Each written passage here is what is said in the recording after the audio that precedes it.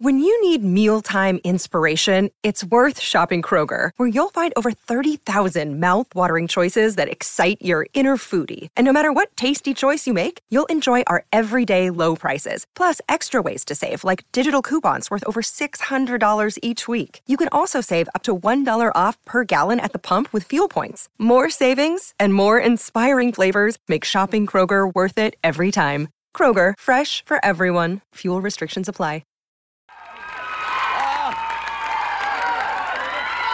Lovely. Chris Szilagyi, thank you.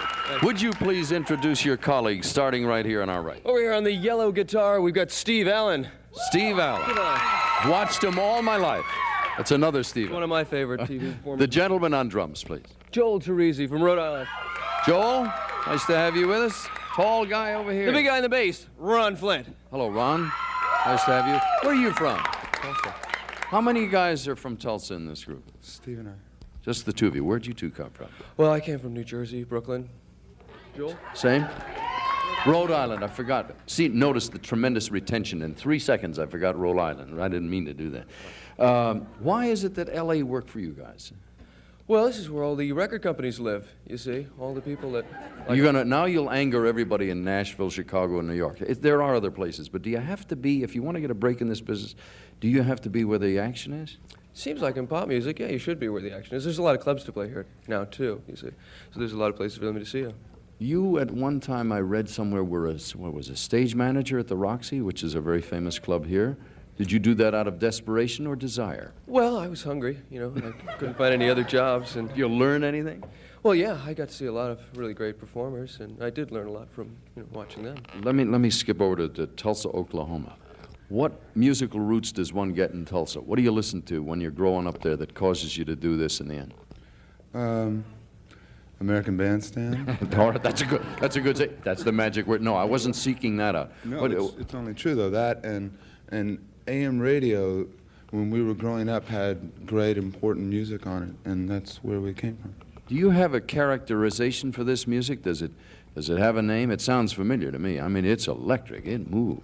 It's kind of new music, new pop, new something. But rock no, and roll. Yeah, they're calling it new wave and other things, but I don't know. It's just good stuff. Do you write it all? Yeah, well, we all write the music. It's kind of third generation rock. I think hey, that's the best line yet. May I have that one? We'll have that cast in bronze. What's the next one called? We'd like to call this one Yellow Pills. All right, ladies and gentlemen, 2020. 1, 2, 3, 4.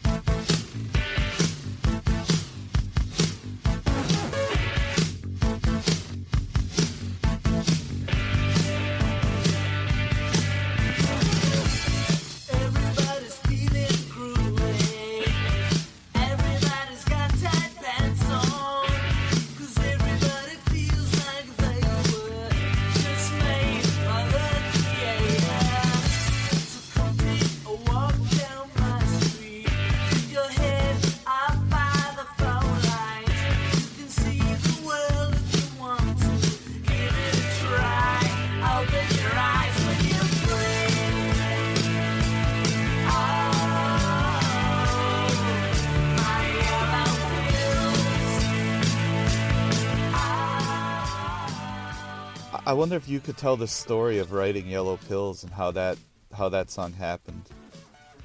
I know that we were signed, and there was a period of 3 or 4 months where we were able to write new songs for the record. I just remember being in my little apartment because I still have the cassette of me writing it somewhere. I know I found it before. It just seemed to come out effortlessly, is all I know. I mean, lyrically, it took a little while longer. And actually, this to show how strange songs can be. When I was first writing it, in the chorus, I was singing "My Yellow Dreams," and it became "Yellow Pills" after that. So I know that that's what I have there. But as soon as I got together with the band, and we went over it because we would get together. Remember, we were at Chris's house. It just had a rhythm that worked. And we were all kind of surprised. It's like the pieces kind of fit together in a way. I'd never written anything like that. And, doon, dun, dun, just had the rhythm just kind of worked. It was different. And then the release of the chorus and in the end. So that's what I remember.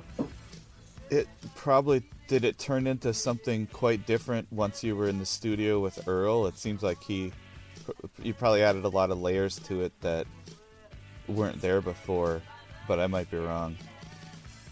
No, you're right. You are right. In fact, I remember saying, and I think there was a musician, it used to be Musician magazine. I don't know if you've seen that. Mm-hmm. Every once in a while we'd finish a mix, and I think the writer was there. But playing it in Sound City on the giant speakers, which I really miss studios that had those kind of giant stereo speakers, like A3s or something, Altex, or whatever they had. It sounded so huge the way Earl had done the production that I remember I said to the guy, it sounds like German expressionism. and I, because that'll have really heavy lines, and it seemed to have that kind of sound to me. So, yeah, I still can play it and go, wow, this thing sounds great. So Earl had a lot to do with that.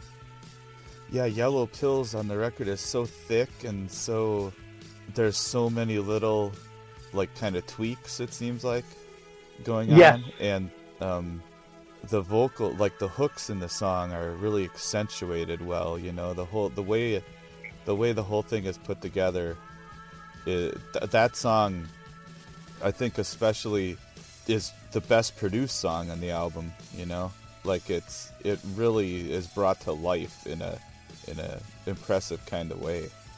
I see what you mean, and I would agree. When it's kind of like if it's your own work, you have to be in just the right mood to kind of play it, And if I'm in just the right mood and I play it loud enough, I'm transported back to when we made it and what you're talking about. Because he even put I think in the third verse, I think Ron and Chris are going and then that kind of Earl put an echo and made it, the delay changes. And then he goes, So there's all these little things like that, it was just really a combination of everybody doing the best they could, We were all trying to make the best product we could. And maybe the expanse of the rhythm of that song gave Earl and us a little more to work with. Yeah, exactly. And Chris's part, God, Chris came up with the great, because I have a demo version of it where he was playing a more consistent part, and then he opened it up and let it have more space. And as we gradually learned to play the song, and so everybody kind of came together. But yeah, there was a lot of time, I guess, spent on that. Right. Yeah.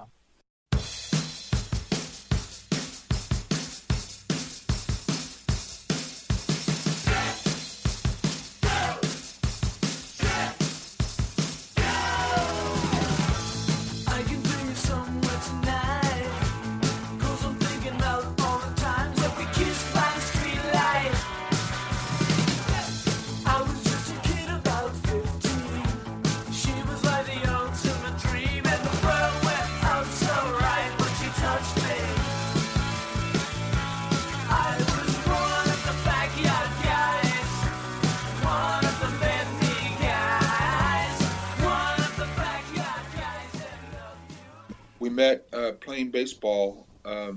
We were both new to the neighborhood, and we got put on the same baseball team just the summer before 5th grade. And that summer we kind of got together and played some guitars and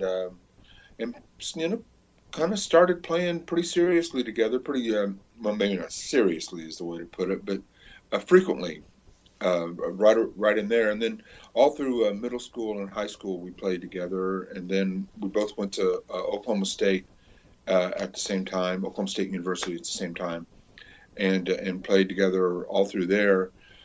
Steve moved to Hollywood the year before I graduated, and then as soon as I got out of music school, I moved to California as well.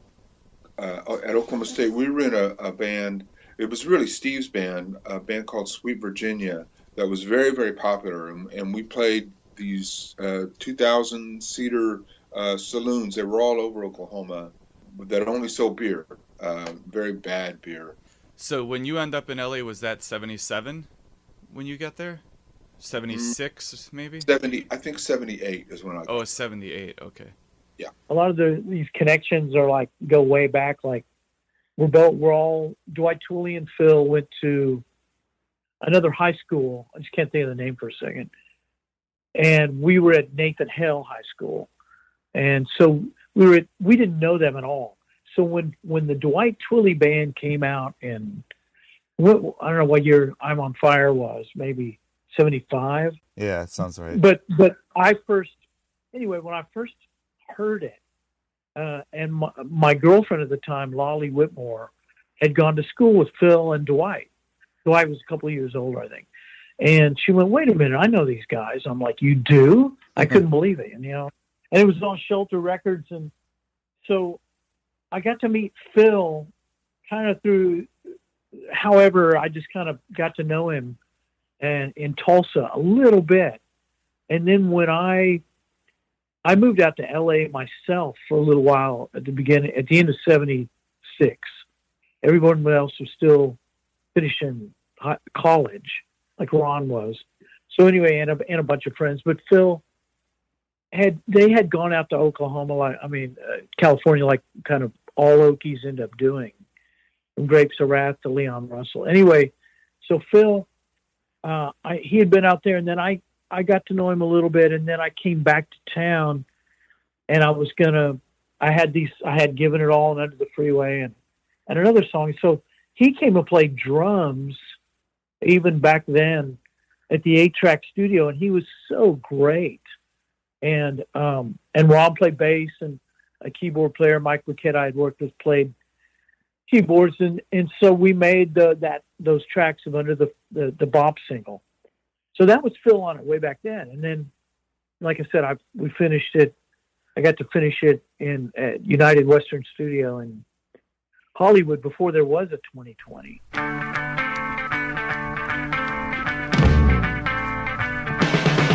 Giving it all, giving it all to you. Hope you give it back to me.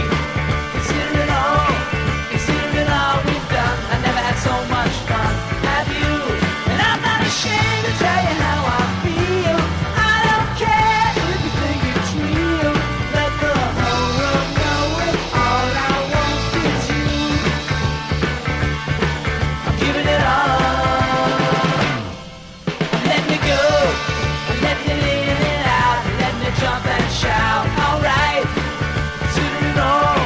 Considering all we've done, I never had so much fun. Have you? And I'm not ashamed to tell you how I feel. I don't care if you think it's real. Let the whole world know it. All I want is you. So what was the music scene like? Was that when punk was taking over when you got there? Well, it would depend on one's perspective, if you will. There was the Van Halen scene, the hair metal scene that was really just getting started. Then there were all these other pop kind of acts similar to us. I think you could include the Plimsolls and the Motels, Gary Valentine and the No, Code Blue. A lot of those kind of acts, and we all played the same places, kind of a rotating sort of scene around Southern California. Yeah, by the time you were there, the Nerves had already come and gone, right? And so, right. And Peter already had the Plimsolls. Well, Pete hadn't started the Plimsolls yet. We had run into Pete and had asked him to join 2020. We had a rehearsal at this place called the Wilshire Fine Arts Center, this rat-infested rehearsal hall in East LA. And Pete said, yeah, it's because the rehearsal went really well. And at the time we were a trio. And then the next morning, Pete kind of came to his senses and decided that he didn't want to do it. He didn't want to share songwriting with an act the way that 2020 would have been. Right. And also at that time, were the punk bands like the Weirdos and the Dickies and all of that stuff was happening too? Yeah, I saw them many, many times. I have a very good friend named Pat Garrett who went by the nom de guerre Rand McNally, and he had a label called Danger House Records that was one of the first labels to record. I think he recorded the Weirdos. I'm pretty sure he recorded X. He recorded an act called Black Randy and the Metro Squad. Right. Black Randy was the first time I ever saw Belinda from the Go-Go's. Mm-hmm. She was a background singer for the Metro Squad. Wow. So that's just... I'm sorry. Well, that's just unbelievable how much music was happening at that time. If you think of all the different scenes, you had the scene that Van Halen came out of, and you had the heavy metal thing starting, and you had the punk scene, and you had the whole power pop scene. I mean, there was so much happening all at the same time, and all such amazing music. And I've never seen anything like it since. I've often wondered if it was somewhat like London in the 60s, say 65 to 68, where they had this explosion of music and people who were actively part of the scene, who were always there, were always participating and trying to move the artistry forward. I've often wondered if it was similar to that. It was a very, very lucky time to try to get started in the music business. It was very, very fortunate. And Greg Shaw is basically the person who started calling it power pop, right? He was one of them, him and Gary Spraza. And so, did it feel like, at the time when it was all happening, did it feel like there was this movement that you were a part of that became this thing called power pop? It did feel like that to a large degree. I'm sure it was due in part to so many of you go play a gig, and on the bill would be the Plimsolls and the Zeros, and for me, I would love their music, and I would think it would be great if they thought about us the way I think about them. You know what I mean? Where it's a little bit of a community, and we're all in it together. Kind of deal, even though there was a lot of competition, and there was. I mean, especially between us and the Knack, and I think with several other acts, everybody wanted to do well, to sell a lot of tickets, and but I definitely felt like there were a group of bands that were all in it together. I mean, you must have been one of the catalysts for him to start realizing that this thing was happening, right? I don't know if we were. Sure, I imagine we were. Yes, I imagine we were. I do remember that issue too. Yeah, we were at that point. We were excited to have any kind of leg up, so to get to be in his magazine. But I remember looking at that cover. That's where the guy has like a jacket on, Roots of Power Pop, or it's Power Pop issue, right? Yeah, yeah. And I remember thinking, well, this is, we're not punks, so it's kind of like, all right, call it that. But we never thought of it as that we were just that or something. We didn't know it was going to become a thing. Right. But so you didn't, you never thought of yourselves as a punk band? That's one thing I'm curious about too, is what the relation was between punk and power pop, Well, before it was, okay, that article did mention power pop, but it wasn't really a thing, but punk definitely was a thing. Yeah. And we were inspired, as everyone was, by the whole punk energy, because we were coming out of the 70s, and it had gotten a bit bloated with Led Zeppelin and everything, even though they're awesome. And then when the Sex Pistols when the Ramones came out, I remember being in Oklahoma and someone put that on really loud, and we sat there and listened to the whole thing. We were like, oh my God, right. This is phenomenal. Yeah. And 2-minute songs. That really kind of, I think, sparked England, sparked us, but we didn't. Ron and I had already played so long, we weren't going to be just that. Like, it's like we had so many other influences that we were not going to. But we loved that energy, absolutely. And then when we got to L.A., that's when it really started to take off. With Rodney on KROQ playing all the new stuff, and coming from England, and the Ramones and Blondie, and so all of a sudden this thing just started to happen. Yeah, punk kind of branched out into this whole new wave. The new wave became like a blanket term for this whole variety of different things, and a lot of it was people that kind of came out of punk, and a lot of the punk bands just veered towards the power pop sound too. Like Stiv Bators, puts out a record with Bomp, or like if you listen to the Stiff Little Fingers as they gradually develop, from a punk band to a power pop band. But I have the Giving It All single, and if you look at that, and even if you listen to the song, at the time, I could see how it could have been called a punk single, Yeah, that's cool, because it was made before that any of that happened. Right. So but it has a certain energy. A lot of it was, though, when I'm thinking about this now with you, a lot of it is because of when those bands were born and all the influences they had of the 60s. And then everything kind of, album tracks became more like 10 minutes, which was great. I loved it, but it kind of spread out, and we almost had, I think we all had that same feeling of let's compress it back into tighter music with songs. But there was so much energy happening then. There were friends of mine that went, okay, I'm going to be punk. Like one of my friends from Oklahoma who formed Danger House Records, mm-hmm. which had X and a lot of bands. But he just was like, went totally into punk fashion, totally into the punk sound.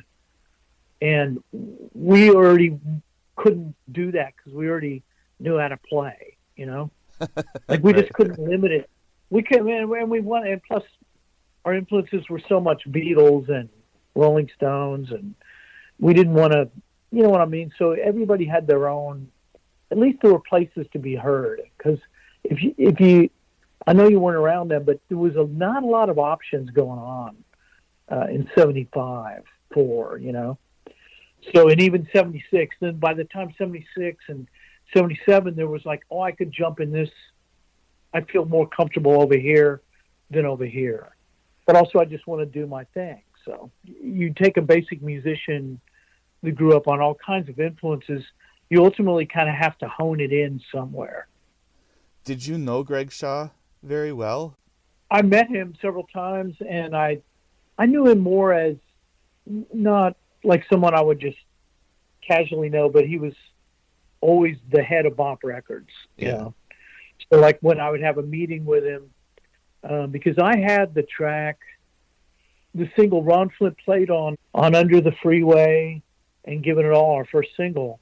But it basically was my solo project that I started in Tulsa and on 8-track and brought it to California with a friend at a great studio, and we transferred it to 16. So anyway, I finished it. It was kind of my Steve Allen solo thing, and Greg heard it and wanted to put it out as a single. By the time we were ready to put it out, 2020 had started to exist with Mike Gallo and Ron Flint and I. So we made it 2020's first single. So that's kind of how that happened. But it totally was, was what we needed at the time, Yeah. So and then he decided to put up some money, and we went in an 8-track and recorded things like Going Up With My Girl and Screaming, and kind of that period where we were working out our new stuff as a band. And so we didn't have any funds. We were so broke, and he put up the money so we could do that, and then he could put out those songs.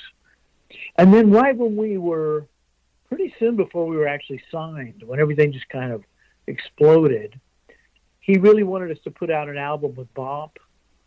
But we just knew we wanted to hang on to what we had and let it grow a little more, and see if we could maybe, just in our gut instinct was we think we can get a major label, and I think Greg was kind of really wished we would have put out a record with him, an album. But I'm really glad we waited so we could put out the album that is 2020's first album, and it kind of needed all that great studio and all the things we did to be known internationally too, So, but Greg was always, he was so consistent. It was just so cool to see a guy with a Brian Jones haircut that had his own label and magazine, and we were just very impressed by him. Right. Did Greg play? Did he play his own music, or was he just a fan and a? I have no idea. Yeah, I don't played, think. but I never saw him play. Yeah. But he was one of those. There's people, and you're one of them. I'm suspecting that just music is what he needed to live on and think about. And people like him, I remember listening to. I was at a party at the Screamers house. They were a punk band in Hollywood for a minute, and it was I think Jake Riviera from I guess Stiff Records and Greg Shaw were in the kitchen talking about records, and man, they knew stuff way beyond my time period and details, and it was just blowing my mind. So there's always people that I've got friends here in Nashville like that just know almost every record ever made, because they have an encyclopedia in their head. So he was one of those guys. Now that's a story. See, I love the image of Greg Shaw and Jake Riviera in a kitchen at a party talking about obscure records is just classic. I love it. Dude, it was intense. Yeah. They were walked in, and I just remember, and then at some point I broke in and said, "Hey, Greg, when is our single coming out?" That's what I wanted to ask you. It was my only chance. And then they went, he kind of answered something, and they went right back to locking their mind. And it was truly like a Vulcan mind meld or something. Yeah. There were a lot of great moments like that with people like Kim Fowley and Phil Spector. But I look back now and I'm like, damn, that was some rare stuff. And I knew at the time it was, too. Yeah. So you had a run-in with Phil Spector? Oh, man, we I want to write about that at some point, but Phil, when we were starting to catch on a little, we played the Troubadour, which we were, so happy to play there. And we opened for the Knack. Right. Which, we're not signed yet. But they had clout, and they were bringing, like, Ray Manzarek sat in on keyboards. So anyway, I guess Phil Spector was invited to see him, and he ended up in our dressing room. And it felt like that's when everything just started to take off. So he invited us he had his Diane or some lady would call and go, "Phil wants you to come over tonight," or something. So I think we played on Saturday. So on Sunday night, we went to Phil's mansion in Hollywood, and that was the first of like 7 or 8 visits that were just like we were in rock and roll heaven. It was kind of amazing. I mean, it was just he wanted to talk rock and roll, and I could ask him anything about working with the Beatles or working with early 60s stuff, and he let me record them on a cassette player. So I still have those. Oh, wow. That information. Yeah. Those not interviews, but yeah. And he could be a total gentleman, and he could be a little bit Phil Spector. So yeah, I don't want to say too much there. Right. I talked to Jonathan Paley, and the Paley brothers recorded with Phil, and yeah, he said that Phil was the nicest guy in the world until alcohol came into the picture. Yeah. And yeah. That was exactly right. And but he was a great host. Yeah. I mean, I'll tell you one little thing. Like the first time we were there, he had this huge sunken living room with a grand piano. I mean, it was huge. And, you know, we're living in little tiny apartments, and his ceiling was like from, you know, Italy or something. This was like his primo mansion place that he had. And we could play his grand piano. He would disappear a lot, but he had his bodyguard would bring us beers, and he had like this is what killed me. He had an open container thing with cigarettes in it, and we were all smoking then. So it was like, hey, he even has cigarettes for us, you know. Yeah. And then he would come in all dressed up, and not any outrageous wigs, but just, you know, he was Phil Spector with glasses. And he was just so smart and so fun to talk to. Those were the best times, you know. Mm-hmm. But he was interested in producing several bands, and so we were one of them, and he had a song he wanted us to do called Baby Let's Stick Together. And so we would play and sing it for him. That's the song that the Paley Brothers did, I think. So they ended up doing it. Yeah, yeah. And then so I think he ended up doing them and the Ramones, Rock and Roll High School, and maybe a couple other.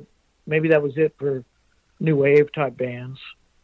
But we never really seriously thought he was the right guy, but we just loved meeting with him. And I think Ron said recently that it seemed like he was kind of lonely and really wanted to talk to people that were, you know, musicians. Right. Did you have multiple record labels interested in you? Like, was there kind of a competition between labels to sign you? Yes. Yeah. Luckily, we did have that going on. And here's one little. This just shows you how crazy it was to us, and it still is, I think. But there was a buzz, and you know, it's kind of like the industry knew that there could be money here. You know, then there was definitely, you know, a lot of bands were starting to happen in the new wave. Then from the Police to Blondie to, you know, all kind of things. Talking Heads. Right. It was right before it all broke. So in L.A., the bands there that were on a certain level were being courted, and labels were interested in them.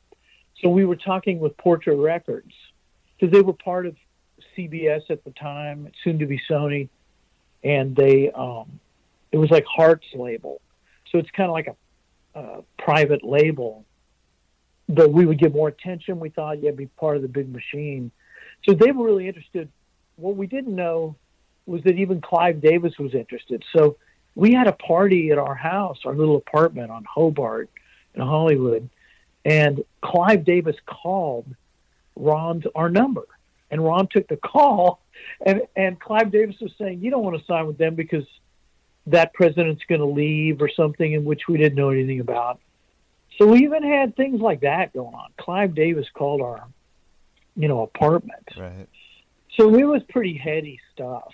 And we really were trying to make these big decisions. And, you know, it's classic case of, you know, kids that really don't know anything but are so happy to have anything going on, that you have to make choices, you know, with managers and labels and stuff that you want to have happen, but it comes at you so hard and heavy that you're trying to make the right decisions, you know, and whether we did or not, I don't know, but we did the best we could, but I thought that was pretty far out. We played a showcase for Clive Davis. We were just days away from signing with CBS, and he got a hold of someone that was working with us, and they told him, well, no, we're gonna sign with CBS. And Clive says, well, if I hear you and like you, you won't be signing with CBS. You'll be signing with me because I'll give you a much, much better deal. So he came and heard us, and then he left and he said, why would I want them? I've already got Dwight Twilley. And you knew Dwight and Phil back in Tulsa, right? Yes. Yeah. Yes, I knew Phil quite a bit better than I did Dwight. I know, obviously Phil has passed, but now Dwight and I are pretty tight friends. We're playing a show together here in a couple weeks. Oh, really? Yeah. I'm such a big fan of both of them, but really, really big fan of Phil Seymour. His self-titled album, such a great record. That's a good record. Yeah, I love that album. Yeah, if he was still around, I definitely would have already asked him to be on the show. That's for sure. he was great, and he was in 2020 at one point, wasn't he? Well, yeah, I wanted to ask you about that because it seems like that was late in the band, right? When he might have. No, he was always wanting his own deal. Yeah. We played together a lot. We did a lot of shows together, and I don't know that it's any big secret anymore, but he played some drums on our first record, and I played, I don't know, maybe on 2 or 3 tracks of his record, of his first record. When 2020 was cutting our first album, we reached a point with Mike where he didn't have the experience to play on that kind of microscopic big studio level, which was understandable, though he did play on Tell Me Why. So Phil came in and kind of imitated or learned all of Mike's parts and then executed them. And we got the basics down in like 2 or 3 days. Okay. So Phil is actually playing on the record, except for Tell Me Why. Wow. So he was just one of the most talented people I had ever met. And so then when he went with Richie Podler, Ron and I came over and played on a couple of those things. What are the ones? What's the cover one? Let Her Dance. Right. Yeah. And then another one, I think. But yeah, he turned us on to Richie Podler. But no, Phil was just he was such a talented guy.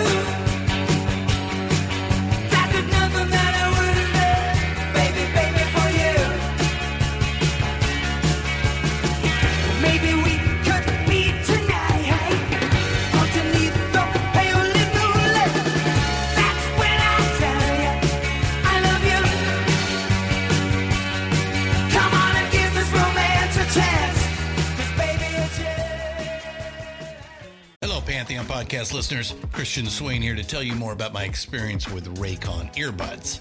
Our family now has 3 pairs of Raycon earbuds around the house, and my wife just grabbed a pair of the Headphone Pros to replace some headphones from a company that was double the price. And yes, she loves them. Now, if you haven't pulled the trigger on a pair of Raycons, or even if you have but you're in the market for another pair because they're just that good, well, now is the time to check them out, because they just launched their upgraded model of the best-selling everyday earbuds. With Raycon's upgraded everyday earbuds, now you also get active noise cancellation, ergonomic design, and multi-point connectivity that lets you pair with 2 devices at once. New quick charge function, 3 customizable sound styles, plus awareness mode. Available in a variety of vibrant new colors to complement any and all skin tones. I even have a pair of earbuds in a cool green color. I have tried just about every earbud known to humankind, and these Raycons are fantastic. Seriously, if you've been wanting to check out Raycons, there truly is no better time. You're going to ask yourself why you didn't check them out sooner, and Raycon offers a 30-day happiness guarantee. So what are you waiting for? Go to buyraycon.com/Pantheon today to get 20% off your Raycon order, plus free shipping. That's right, you'll get 20% off and free shipping at buyraycon.com/Pantheon. buyraycon.com/Pantheon. Yeah, a lot of it must just be a matter of luck, of if you hire the right manager, sign with the right label. You don't really know how it's going to pan out until it happens, right? I think you're right, and we definitely signed with the wrong management, and they ended up suing us, and so we ended up in Century City for a while, like that Tom Petty song, and that kind of zapped some energy out of us. So there's things like that, you know, there's probably very few acts that haven't had that happen. No, but I wish we could have had a Brian Epstein type person that we could put our faith in, that had our back, you know. Mm-hmm. And then we ended up with our next management, some people, image management, with Shelley Heber and Leanne Myers, and they were really good to us. So we did end up with that. But yeah, it was crazy stuff, man. Obviously, you guys were signed before the Knack hit, because it seems like after the Knack had the big hit, it seems like a lot more bands got signed. But obviously, you guys, you know, you were signed probably around the same time the Knack were signed, maybe. I think what happened was the Knack were signed, and Mike Chapman had probably made the record, but we were signed right at the same time, so the Knack hadn't come out yet. Yeah. But I know another story, I'm pretty sure it's true, is so our drummer Mike Gallo came up with the name 2020, and Ron and I were a little unsure about it, but it just seemed to move forward. And we had our name, I think, at the Marquee at the Starwood, which was one of the other big clubs like the Whiskey, Troubadour, and Starwood. And I think the story I heard is Doug Feiger was going to call his band 2020. Then they saw us on the Marquee, and when they went, oh shit, we got to get a new name. Oh, really? So they came up with the Knack, and because I heard them say this much later. But so by the time we were recording our first album, it was early summer of '79 with Earl Mankey at Sound City, the renowned studio in the Valley that Tom Petty worked at, and so many other people, Fleetwood Mac, and on and on. We were working on the album then, and I remember in my car, we went out and put the radio on, and they were playing My Sharona for the first time. We'd never heard it, and we were like, wow, you know, this is a great record. The drums are amazing. And it was so tight. And I mean, they made a great record. It was a huge hit. So that all of a sudden catapulted up to number one. And we were still making our album, is what I remember. Capitol Records put up such a promo thing to support the Knack that it was on buses. So they had that cover shot of them, the four faces, which is a great photo. But it was on buses. And they all said, get the Knack. So the amount of billboard and buses and everything just seemed a little too much hype. I don't know. I'm happy for them that they had the success they had, you know? Yeah. So I'm really interested in Earl Mankey because I love, it seems like every record he produced they sound different from each other, but they all sound different from everything else too. It's like, you know, he did the Paley Brothers and he did the Pop. I talked to Dave Swanson from the Pop, and I love the record he did with the 3 O'Clock, and then of course your record. So I wonder how much did Earl have to do with how your record ended up sounding? I think he had quite a bit in that. Basically, we had just added Chris Szilagyi to the band, and we'd been so maybe he'd been in the band, I don't know, 3 or 4 months or something. So we'd integrated from being a sharp 3-piece band, Ron on bass, me on guitar, and Mike Gallo on drums, and then Chris entered in as second guitar and keyboards. And once we got our record deal, he got a Prophet 5 synthesizer. So he was really good at figuring things out, and so that added another dimension to our sound. Yeah. But we were basically a very tight. So if it wasn't made with Earl, it would have been a different sounding record. It probably would have been, who knows, but cleaner or just a little more like the Beats record maybe, because they had kind of a very stripped down record, or even the Knack's record. But with Earl, he was into sonic, what's the word, like textures and things that were way beyond us. But what he did on that record, like the drums have a certain kind of doubled effect, and there's lots of, I mean, I'm just saying, sonically, Earl put a stamp on it that I love, that we loved. We just trusted him. But here's an example, like Tell Me Why. I had a cassette of our demo of it, and you know how cassettes can whoosh? I don't know what happens to them. If something happens to them, it's like the sound kind of whooshes in and out. Mm-hmm. And he liked that. So that's where he put all that, whooshy quality. He was imitating the cassette.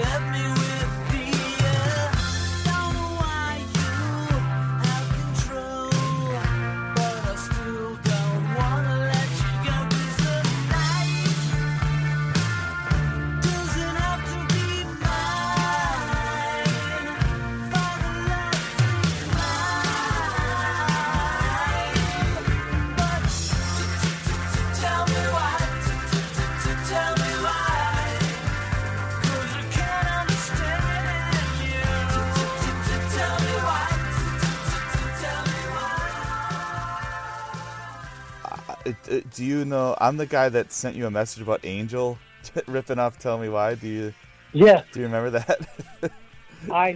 Yes. Oh, in fact, I found that on my Facebook Messenger, but I think I had just heard about it, like, from a couple people right around the same time. Right. Or maybe yours was the first, I don't remember, but it was just so undeniably that you almost just have to laugh. I know, it was so weird. I mean, when I heard it, I was just like, what is going on here? This is the 2020 song. I mean, it was so obvious. They took that whole bridge part and everything. It was crazy. Totally took the lyrics and everything. Yeah. And the title. Yeah, I know. They just... really weird. Like, they thought nobody would notice? I don't know. It was so weird. I guess at this point, I don't know if they cared. It's like, well, shit, it's a good, one of our better songs, maybe. I don't know. But, that'll still kind of unresolved, but I don't know if it's worth the effort, to be honest, at this point. No, I can't imagine I don't know how many copies they sold or anything like that. What a weird thing to do. But it is rather so audacious of them, I think, to do that. Yeah, it was very strange. I do remember, but thanks for hitting us to that.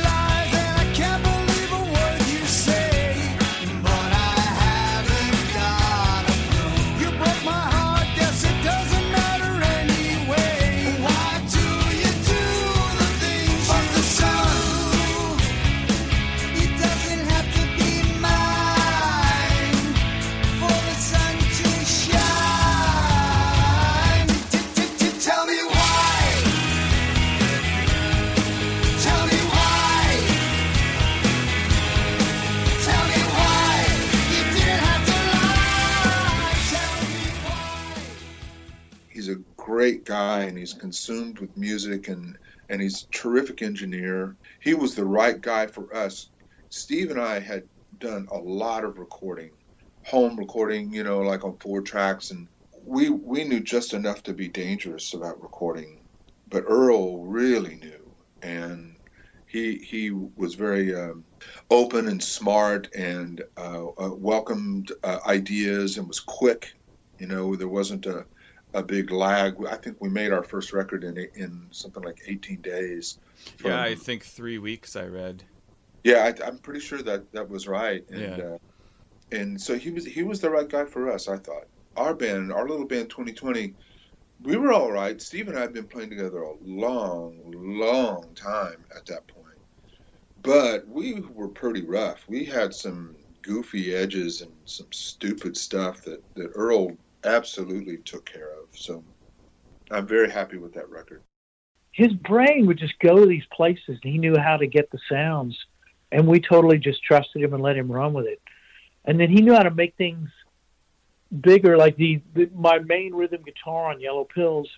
I asked him about this later. I said, is this what you do? And he said, yes. So he had it on the left side, and then he slightly delayed it really tight on the right side. So it's kind of like this massive guitar part, you know, of chords. And so he did that, and then with the drum, I remember he used some effect where he could physically play each hit.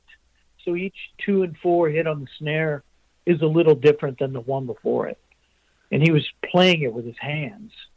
So he was doing all kinds of things that we had no idea what he was doing, but he was creating his Earl Mankey magic for us. So you were happy? You were happy with how it turned out? We were very happy, and it still holds up really well. Yeah. You know, if I were to have mixed it, knowing what I know now, I might have made it different, but it wouldn't have been any better necessarily. And no, in fact, I wish we would have stuck with Earl, but because we had such a big, massive record deal, and the record was not big and massive, we went with another producer. But I wonder how it would have gone down if we could have just stuck with Earl, you know? Yeah. But there's lots of wondering about the past. You know, you can't help but do that. You know?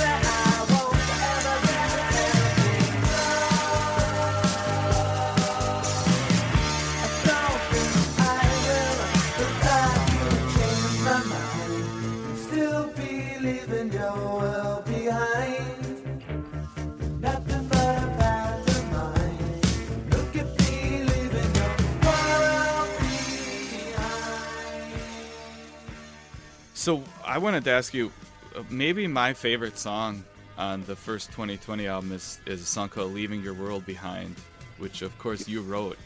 I did. That's such an amazing song with just a great melody, and of course, I mean, the production is amazing on it, but do you think of that song as a ballad, or it's kind of in between? I guess you could think of it as a mid-tempo number. It wasn't the slowest song on that record, but it had some interesting effects. It had the the Prophet 5, which is a brand new synthesizer at the time, this thing called a vocoder, which people use all the time now, but at the time it hadn't even officially been commercially released, where you could sing into a microphone that was fed into your synthesizer, and then you could play melodies based on the input of the vocal. There was a lot of heavy stuff going on with us at the time. We were being sued by this management company that we had fired, and that's what the song was about, you know. Oh, okay. So, yeah, it's just one of those tunes.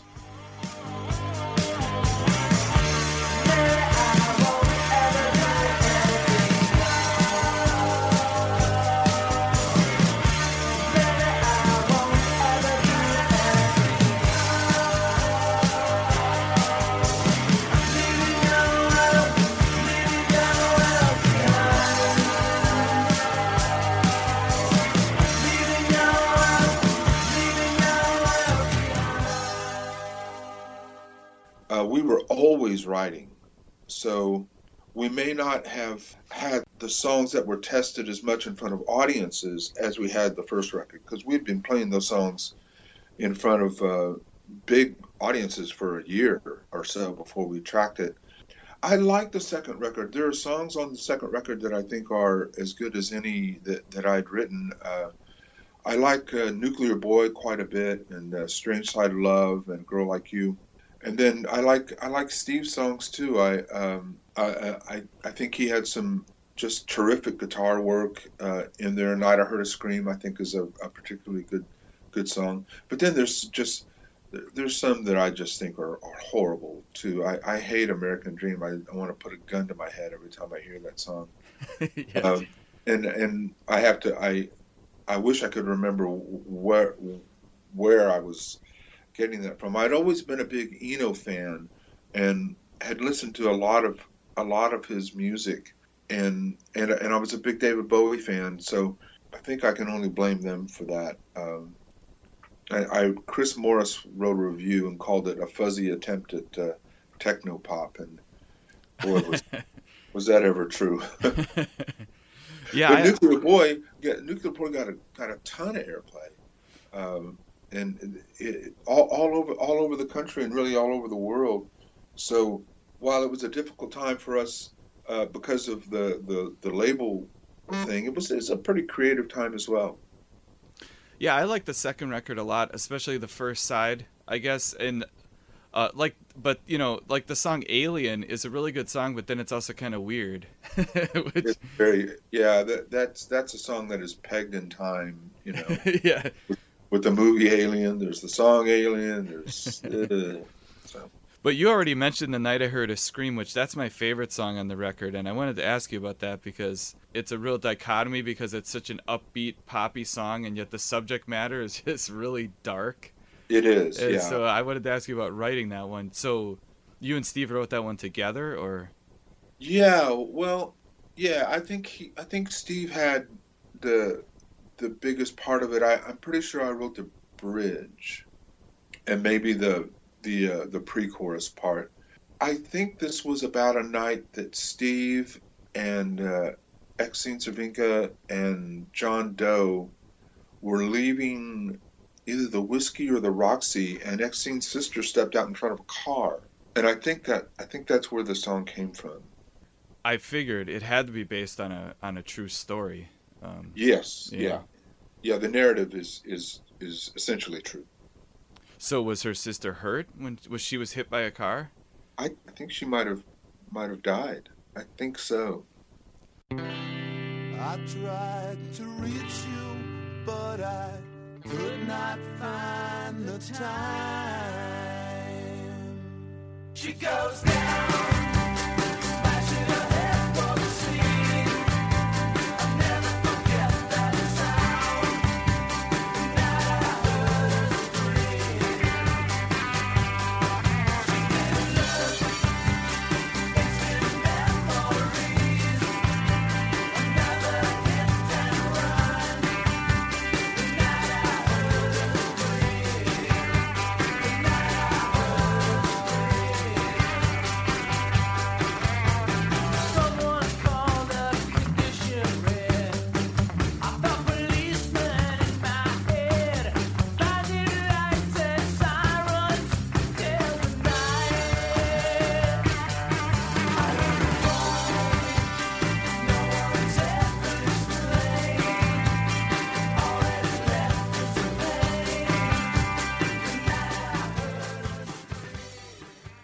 So then the Lookout album was it seems like it was kind of a stripped down record. Was that the idea, or is that just how it turned out?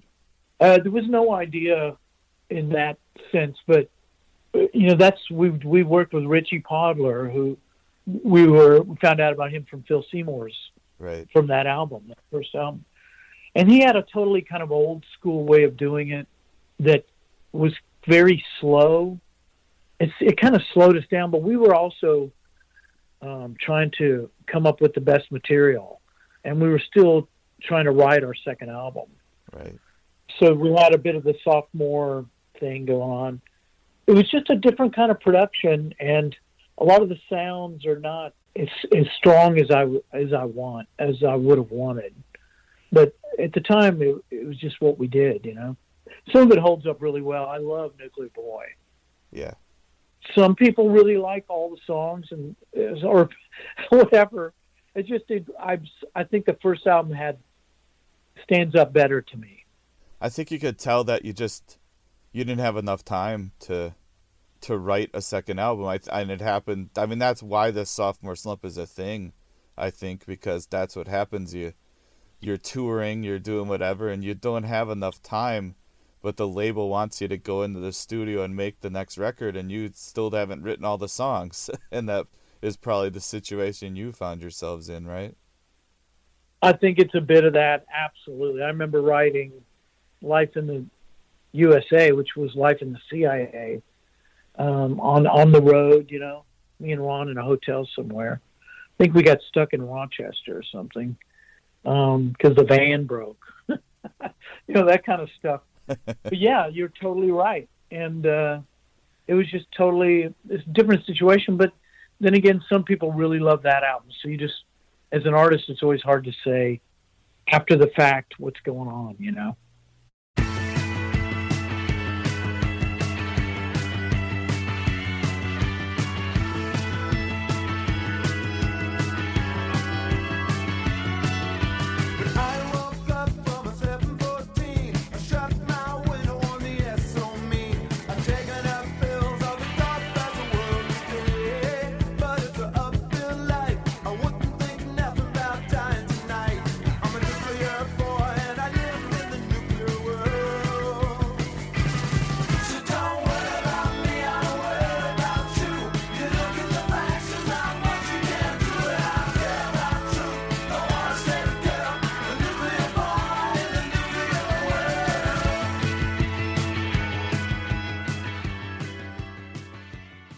We played a show at this place called Madame Wong's, which was a place down in Chinatown that had sort of been cultivated by 3 or 4 acts, us, the Plimsolls, the Valentine, Gary Valentine, and the Motels, and it had become a destination for people to go. It was a very interesting place.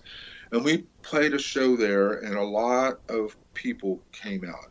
It was very well attended. Brian Wilson was there, Tom Petty, just a bunch of, celebrity types. Also, there was a writer there from the Los Angeles Times, and it was one of our better shows. We hit it pretty good. And then that Sunday, there was a big article about us with a big picture in the Sunday calendar section of the LA Times. We took that article, and by just coincidence, our drummer worked in the mailroom of this great big entertainment law firm. They had Streisand and Springsteen and Dylan, and we just essentially went there and sat in the lobby with this little article, and they went and got a junior associate, and he signed us up. And from there, we had some of the best legal representation that any act could have. And that's probably how we wound up at CBS, because of those relationships. I said all that to say that he got us an enormous record deal. Our personal advance was very large. Our recording budgets were large. Our tour support was big. So that's how you wind up owing $500,000. So you talked about tour support. Did you guys do a lot of touring? We did. Yeah, and did you open for a lot of different bands? I'd love to hear about different bands you played with on the road. Well, let's see. The first record, we pretty much were headlining, medium-sized clubs, and then we would do some joint bills with different acts, like the Producers in the Shoes, not the Shoes. In Southern California and West Coast, we still were playing with the Plum Souls and Motels and those types. We opened for the Ramones, I guess, for a month or so on a West Coast swing. For the second record, we did a lot of opening dates for Joe Jackson, and then we did some opening dates for Hall & Oates, and then a handful of dates for Alice Cooper. Wow. Yeah, some really horrible matches there. I'm sure you've heard of opening act syndrome, where the opening act will get a third of the lights and maybe half the PA. Right. They really did that to us. They were not a generous lot. And Joe Jackson personally was. I'm not sure how rated how X-rated a fella can be on your go podcast. Go for it. The fucking asshole, just really way to be the biggest jerk that he would say. And at the time, we had something going on the radio with Nuclear Boys, so a lot of people were there came to these shows to see us play, and he'd just say shitty stuff because he was doing his jump and jive thing. He wasn't even playing his hits at all. Oh, he was touring Jump and Jive then? Yeah. Wow. Yeah. And I love that record. I think that's a great record. That's like a big band type record? Yeah. But he had started to look back on his earlier work with disdain and thought that where he was right then was the only place for him, and he never should have done this other stuff. And he would say things like, well, now that we're done with the noisy rock and roll, we'll play some real music for you. With that fish face of his and that hardly British accent. It's like, all right, buddy. I saw the reunion of the original Joe Jackson Band in Austin at Auditorium Shores during South by Southwest. Ah, yes. Years. Were you there? Were you at that show too? No. And I was shocked at how tall Joe Jackson was, because when you look at pictures of him, you just picture this short little troll guy, but he actually looked like he's like 6'5" or something. I was my image of him was this short little guy, and I was really surprised at how big he was. He is. I think he is my height exactly. And that's what 6'4". 6'4". Yeah. I mean, when I saw him on stage, I was really shocked because I always pictured him as this little guy, like Gollum or something. Yeah. So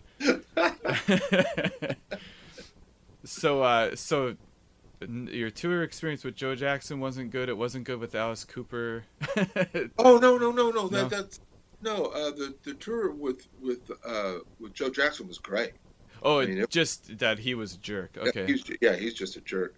The Alice Cooper shows, that was a bad match. Yeah. That we probably shouldn't have done that. But even that was okay. I'd never played in a hockey rink before. I mean, it was good to play. Was he still drawing a pretty good crowd in that era? Oh yeah. Yeah. We played great big places with him. The Hall & Oates tour was really good. That I learned a lot about music from that specific tour. Those guys were fantastic, and they gave us they were very open and kind with us. Also with Greg Kihn, that was another really good match for us. Yeah, that's a good match. Yeah, Daryl Hall and John Oates sound like really nice guys. Like when I've heard them on Howard Stern and stuff, they sound really cool. They were very, very nice, and the band all the guys in the band were very, very nice. And the thing that I took away from that experience of getting to see them play, a dozen times or so, was that those guys brought it every single solitary night. Nobody phoned anything in. They did all those vocal histrionics, whether you like them or not. They did them every single time, and those harmonies were spot on, and the arrangements are great. And those guys were professional musicians. It just was a bit of an odd lineup because he was doing a Jump and Jive big band tour. Oh, right. His road crew didn't really want to give us, as often happens with opening acts, much sound check and much even just kind of friendliness, So it was just a bit awkward. But the bass player, I remember, was super cool. He's the only one we really got to know. He was just a very good guy. But no, we still had some great shows. Someone brought up recently that they saw us in Boston opening for him. So it's weird how that'll trigger. Like, I remember that show, and I think I, in a spirit of rock and roll, knocked over one of the mic stands at the end, which was their mics, which I don't blame them. And the guy came up really pissed off, and I realized, this was not a good thing to do. So, but you were just caught up in the moment, right? Caught up in the moment, trying to get our thing out there, and I think we were going over with the crowd really well. But then Joe, I think, would come out and say, "Don't you hate modern music?" And that was like his opening line, and we were kind of like, "Oh, all right."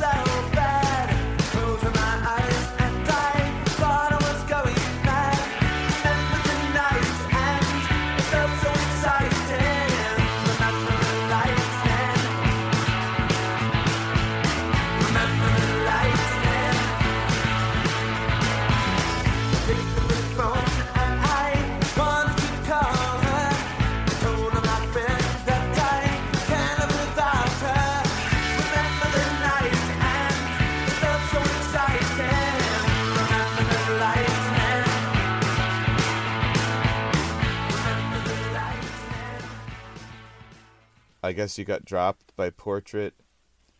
I have two different versions of Sex Trap. The one that has Jack's Got a Problem on it. I guess that's the second one. It is, yeah. Yeah. How did that work? You ended up re-releasing it with an extra song? Once the CBS, actually it was kind of a combination of maybe we could have stayed with them, but it didn't work out. But we kind of had enough of a fan base that we thought, well, we'll just make our own record. We'll pay for it. We'll put it out. So the first version of Sex Trap was on our own label called Mainway Records, which we got from the skit with Saturday Night Live with Dan Aykroyd. Had this corrupt business called Mainway that would put out things like, Sack Full of Glass or something. Okay. Anyway, so we kind of had our own bizarre, like, let's call our label that, put it out, and then, God, what is their name? The second one is on... Is it Enigma? Enigma. Yeah, so then those guys found out they liked 2020, and they heard the record, and they went, well, we would like to put this out with their distribution, but we want another song, and they remixed, I think, Fast Car. So... and we had a different manager then, so we worked out that deal and put out that version, put out a video of Jack's Got a Problem. That's how that happened. So after the Sex Trap, how long did 2020 last after that record? That was what, like 83? Oh, not long at all. Not long, yeah. I'll probably measure it in months rather than years. I moved away from Los Angeles, and quite a bit of time passed before Sony bought CBS and started reissuing things on CD, transitioning from vinyl to CD.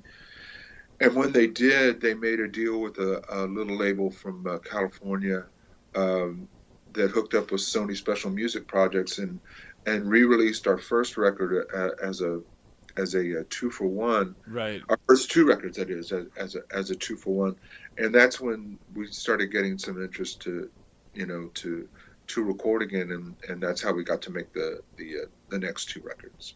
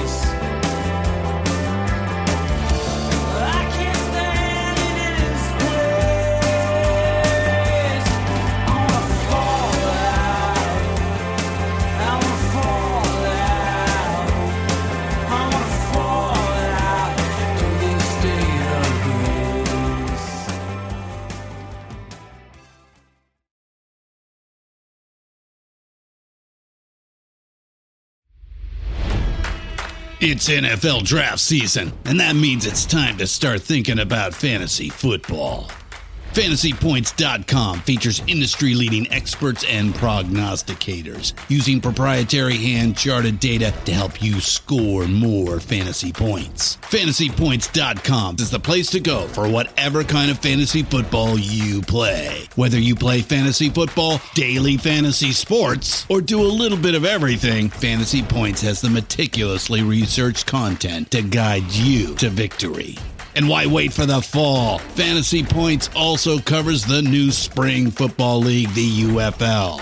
Join the guru, John Hansen, Scott Barrett, Joe Dolan, and other massive names in the fantasy football universe with an exclusive offer. Use code Pantheon for 15% off any Fantasy Points package, including the all-in package, with access to every article, tool, and data nugget that Fantasy Points has to offer. That's FantasyPoints.com and code Pantheon for 15% off at Fantasy Points. FantasyPoints.com, code Pantheon. Score more fantasy points.